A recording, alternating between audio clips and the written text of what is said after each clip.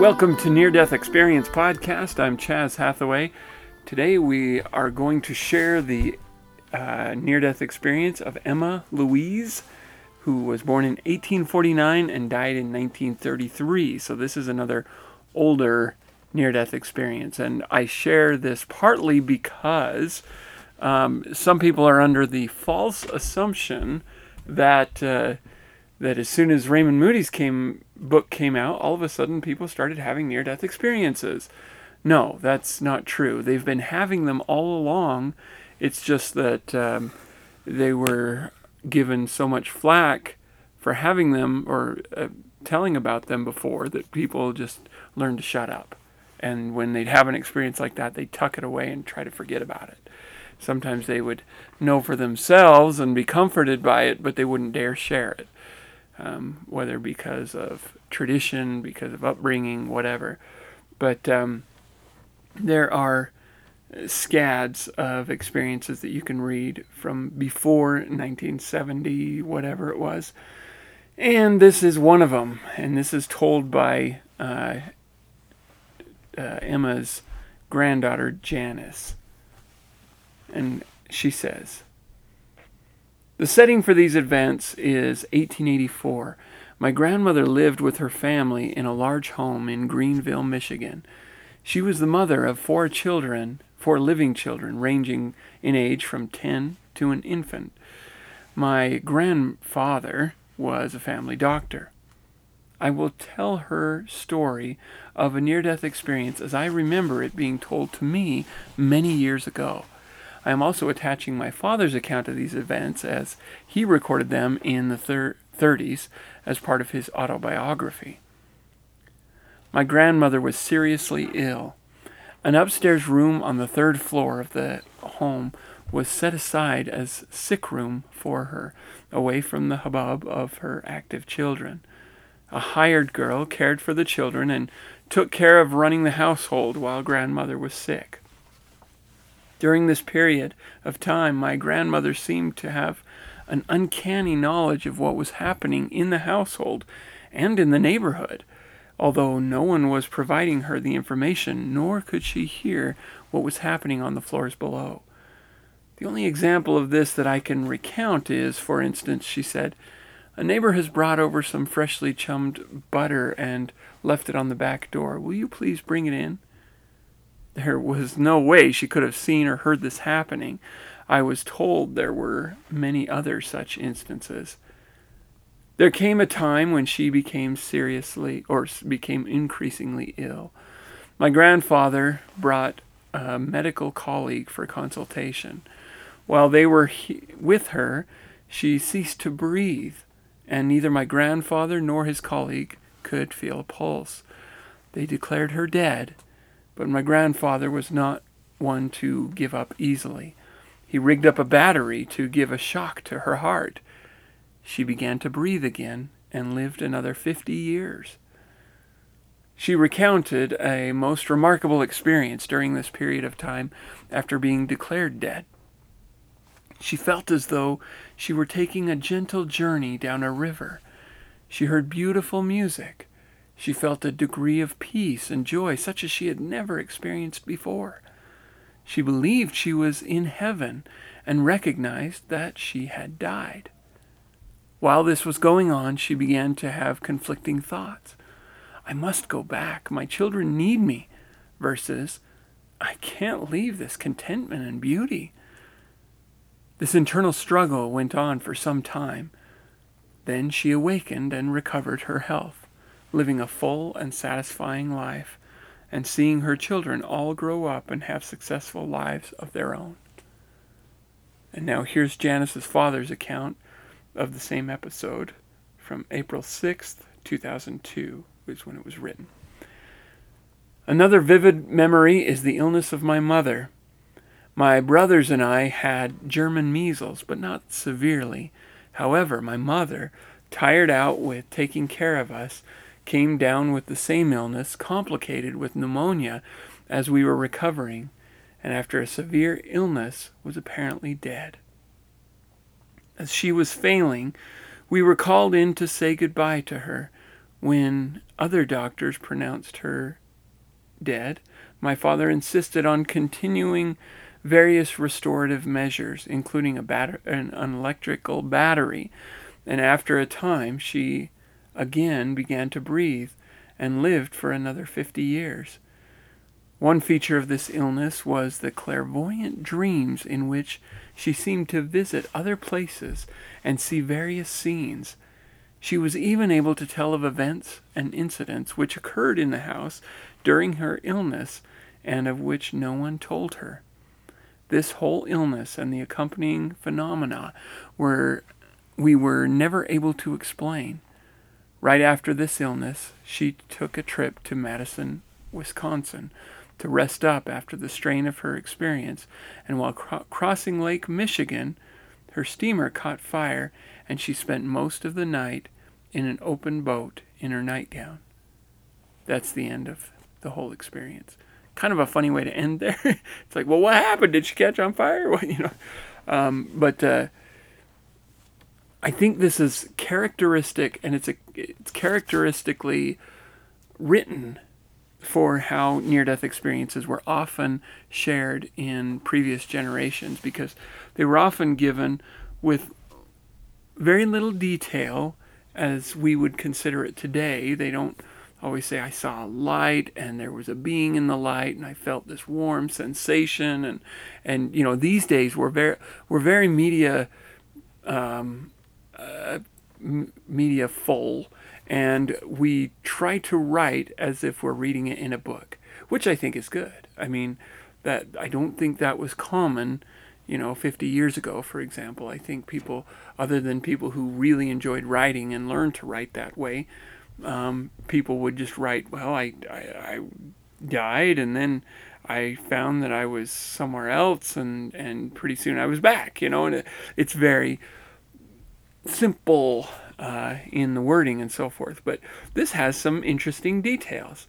She says that she found herself taking a gentle journey down a river. Now, it's not clear if she's in a boat or if she's just floating down in the water on her own, or maybe she's swimming. It's unclear, but she's traveling down this river, and she heard beautiful music and felt peace and joy such as she had never experienced before. And it even says that she believed she was in heaven and recognized that she had died. And that seems to be somewhat common. Sometimes it takes people a few minutes from their perspective, a few minutes. It's often, in a matter of a split second in mortal time. But as they're walking around, seeing and doing things, they realize, oh, could I have died? And then at some point they realize they have. And so, but some, they step away and they're like, oh, so this is what it's like to be dead, and they recognize immediately that that's what's going on. I don't know if that has to do with upbringing, what they've been taught about death, and if they're familiar with these kinds of experiences, maybe they're more apt to say, oh, I guess I'm dead, rather than say, what's going on? Why is my hand going right through the door, or whatever. I think I'm at a state now that if I ever pass through things, there may be a few moments where I don't notice, because in the spirit form that's how things are, and so you're just comfortable with it. But I don't think I'm going to have a point where it feels strange. I think it'll be more like oh, I'm a spirit now. Either I've left my body for some unknown reason, or I've just died. But anyway, so kind of interesting. And I would encourage you, if there's an appropriate moment, to ask your grandparents, if they're still alive, or your parents, somebody who's older, ask them about any experiences they've had approaching death, and if they remember anything from the time their body was unconscious. Because I think what you'll find is that most people have had something. It may not be big, it may not be a light and a tunnel, it may not be as expansive as this, but most people have experienced something. Maybe, they just find themselves, I stood up and I looked around, and then I laid back down because I was tired. And then when I talked to people about it later, they said, you never got up, you were asleep the whole time, or you were unconscious the whole time. And just little things where it's like, well, what is that? Slightly off from what seems plausible in the physical world. And what you'll find too, if you do that, is many, many, many of you will find that family members or loved ones or neighbors or whatever have had extensive near-death experiences that they've just never reported. They think, well, why do I need to tell people about this? Why, this is a personal thing. It's just for me. Or maybe they'll think, people are going to think I'm crazy if I say that. I don't want to sound crazy. But if you, in an appropriate moment of confidence, ask them, I think you'll find that they have these kinds of experiences. So I encourage you to do that. And, not in any invasive way, obviously. If they don't feel like sharing, then don't push. Just let them know that you're open to the idea if they do want to share. So we have a comment that was sent to Near Death Experience Podcast at gmail.com that I'd like to read. This is by Andy Kirkdale. Andy says, Dear Chaz, as someone who frequently looks through the NDERF archive, it's great to find a podcast like yours. For many years now, I've been drawn to near-death experience research and what these narratives can tell us about consciousness and spirituality. I write poetry and fiction with science fiction and fantasy themes and use fiction as a way to explore topics like near-death experiences and the afterlife. I also have a blog where I feature these topics. For example, here's a post I wrote about Dr. Raymond Moody and PMH Atwater. And it has a link, andykirkdale.com/blog/afterlife.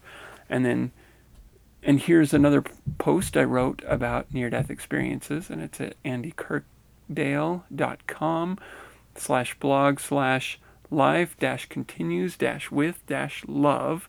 I can include those links in the show notes. And then Andy continues, I plan to write more, and currently I'm working on a post about spiritual experiences and music. I'd like to mention your podcast.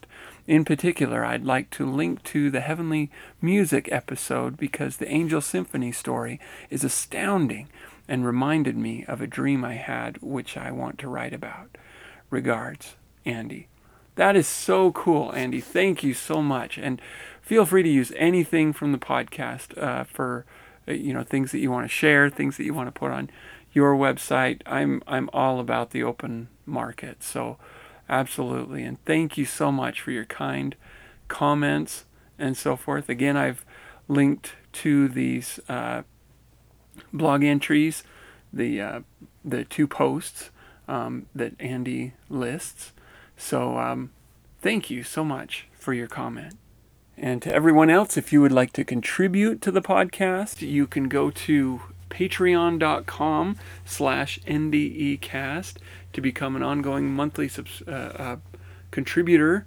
And you can also get on iTunes and leave a review. That will help other people find the podcast. And whether you just want to share some stars or if you want to share a review. In fact, the reviews, people see those, and sometimes people base their willingness to even attempt a show, to try it out, on the reviews. I know for myself, if I see a show and I'm like, I'll usually go to the reviews and see what people say. If they say, it's grating on the ears, they don't have a very good voice for it or whatever, I usually won't bother.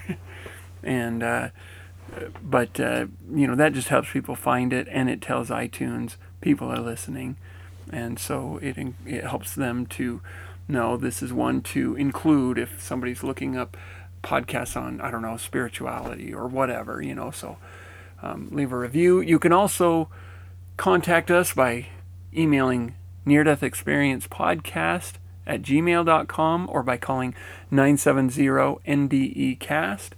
If it cuts you off after 3 minutes, just call right back and keep calling back until you get your full message to us. And with that, thank you, all of you, so much again for listening.